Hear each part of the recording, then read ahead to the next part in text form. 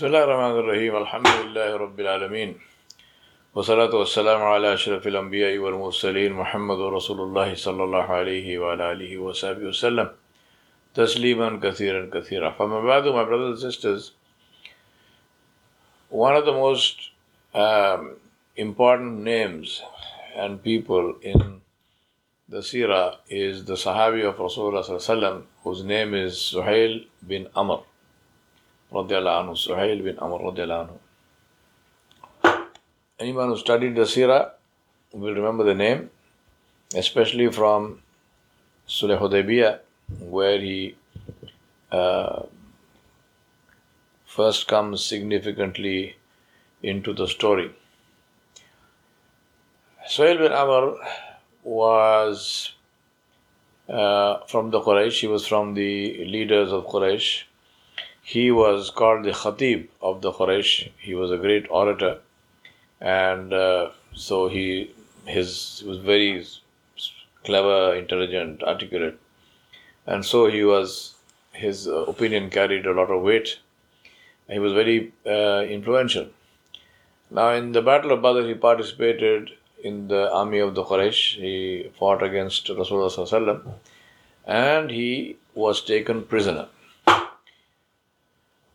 So when the prisoners were brought to Medina, Umar ibn al-Khattab said to Rasulullah sallallahu alaihi wasallam, he said, Ya Rasulullah, let me pull out his middle teeth, so that he will not be able to speak against you. You know, if you pull out the incisors, then you start lisping, and obviously your speech is impaired. So he said, this is a man who speaks, and he's a man who speaks against you, so allow me to do that. Rasulullah sallallahu alaihi wasallam refused, and he said, most certainly not. I will not mutilate anyone, lest Allah subhanahu wa ta'ala mutilates me, even though I am a prophet. And then Nabi sallallahu alaihi wasallam called Sayyidina Umar radiallahu anhu close to him, and he said, Umar, perhaps Suhail will do something in the future which will please you. Now, before we go further on this, let me say one more thing, which is that the lesson from this story up to now is also a beautiful lesson in terms of how Rasulullah sallallahu alaihi wasallam used to teach people. Now here is Sayyidina Umar radiallahu anhu, who is a very important person in the among the companions of Rasulullah sallallahu alaihi wasallam, and yet he is saying something which is wrong. So Rasulullah sallallahu alaihi wasallam wants to give a very clear message to Sayyidina Umar radiallahu anhu, saying that what you are saying is wrong, and it is something that is displeasing to Allah subhanahu wa ta'ala. And therefore it is something which is displeasing to Allah, and it is something which is which he didn't want people to think it is okay, because he didn't want people to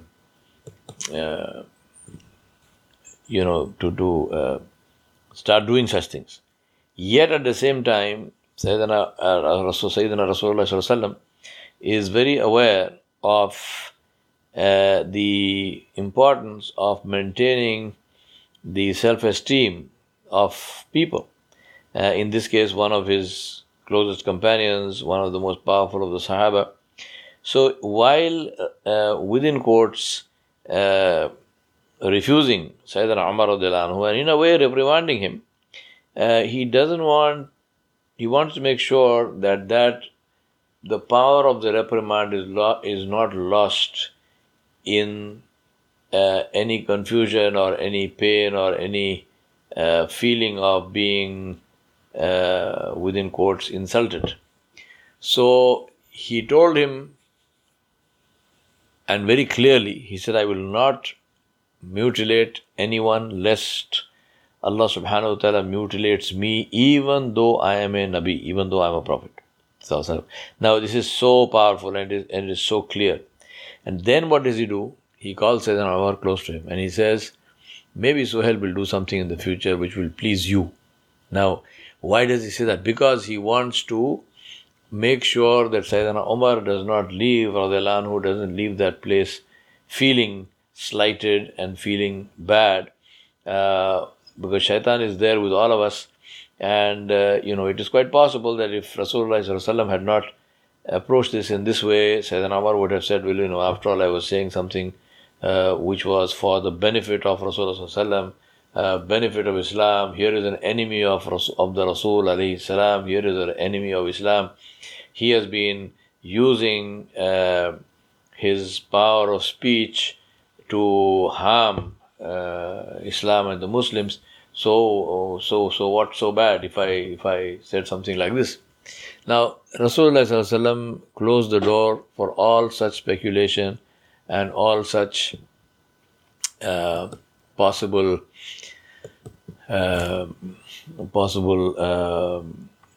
misguidance of shaitan. Now, as I mentioned to you, Suhail bin Amr was the principal man in the Sulh Hudaybiyah, in the Treaty of Hudaybiyah. And as we know the whole story of Hudaybiyah, I will not go into that for want of time. But Suhail bin Amr radiallahu anhu, he was the spokesperson of the Quraysh. Now, he, if you see the way he performed that duty, you will see how true to his terms of reference he was. Because when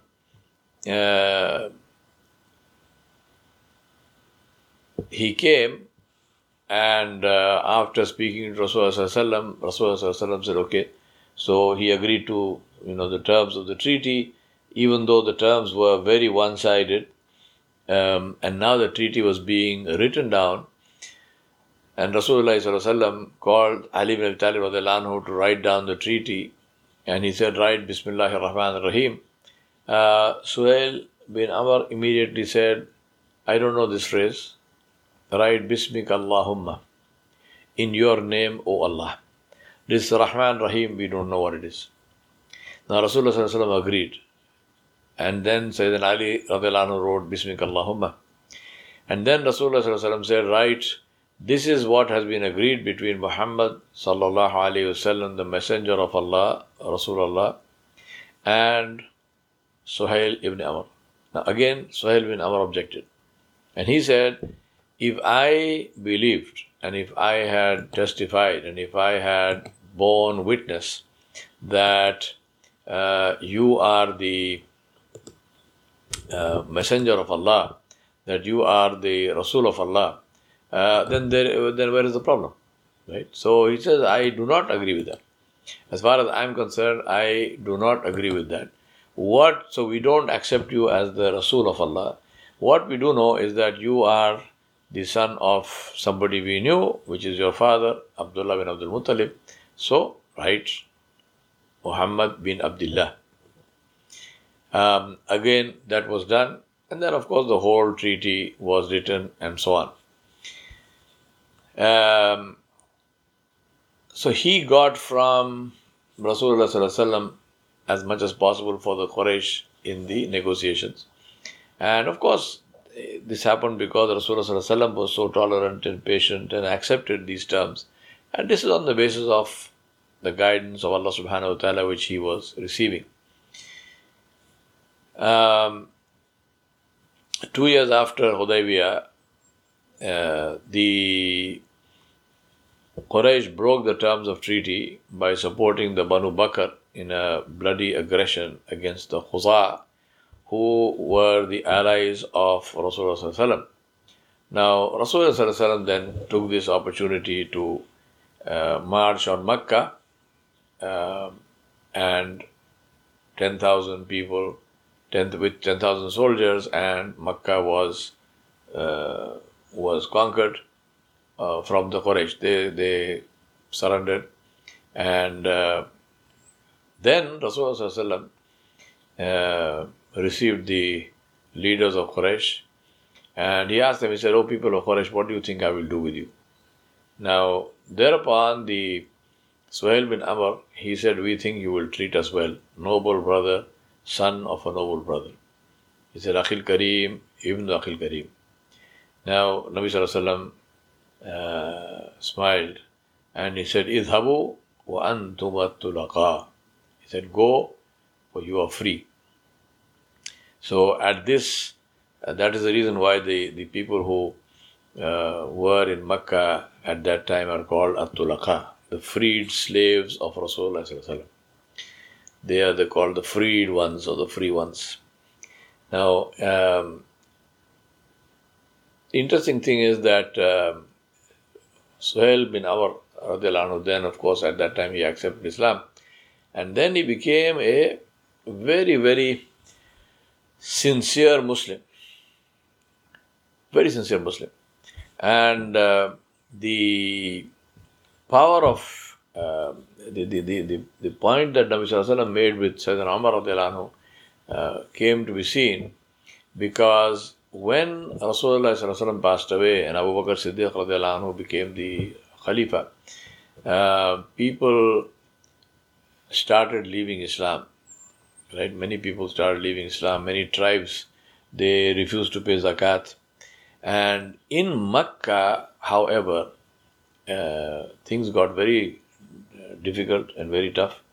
And the governor of Makkah, I don't recall his name, but he disappeared. He went into hiding because he was afraid of being killed. But Suhail bin Amr radiallahu anhu, even though he didn't have any official position, he stood up and he defended the position that zakat and salah cannot be separated, that zakat is a rukun of Islam, it's a pillar of Islam, and therefore zakat must be paid and people must not leave Islam. And he is the one who kept them together. He is the one who kept them together. And Makkah did not rebel, even though many other places rebelled. And obviously Makkah has a very special significance. If Makkah had rebelled, then the results of this whole rebellion could have probably been much worse. This is when Sayyidina Umar radiallahu anhu remembered the words of Rasulullah sallallahu alaihi wasallam, where he said that leave him for one day, perhaps leave the incisors of Suhail bin Amr, leave his teeth, because one day perhaps they will bring you joy. And that's when Rasulullah sallallahu alaihi wasallam's words came true, and Sayyidina Umar radiallahu anhu remembered and recalled that.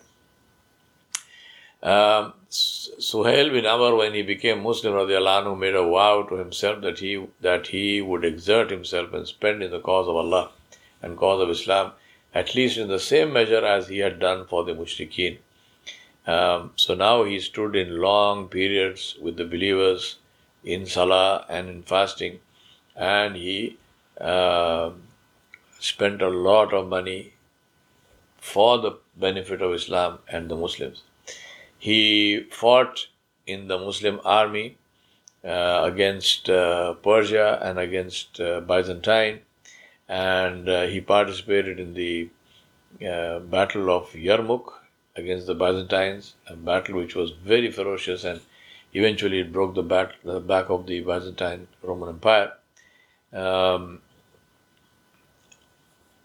Despite that, even though he loved Makkah dearly, he refused to return to Makkah after the victory of Muslims in Sham, after Yarmouk.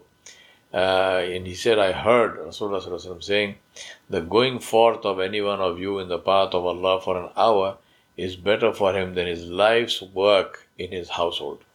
And he said, I shall always be a murabit in the path of Allah till I die, and I will not return to Makkah. And for the rest of his life, he remained a murabit, he remained a muhajir, he remained somebody who was out in the path of Allah. And eventually he died in Palestine in the small village of Amawas near Jerusalem. We ask Allah subhanahu wa ta'ala to enable us to emulate these beautiful companions of Rasulullah sallallahu alaihi wasallam, and may Allah subhanahu wa ta'ala bless him and all those who seek to follow the Sahaba of Rasulullah sallallahu alaihi wasallam in goodness. Wa sallallahu ala nabiyil kareem wa alihi wa sahbihi ajma'in bi rahmatika ya arhamar rahimin.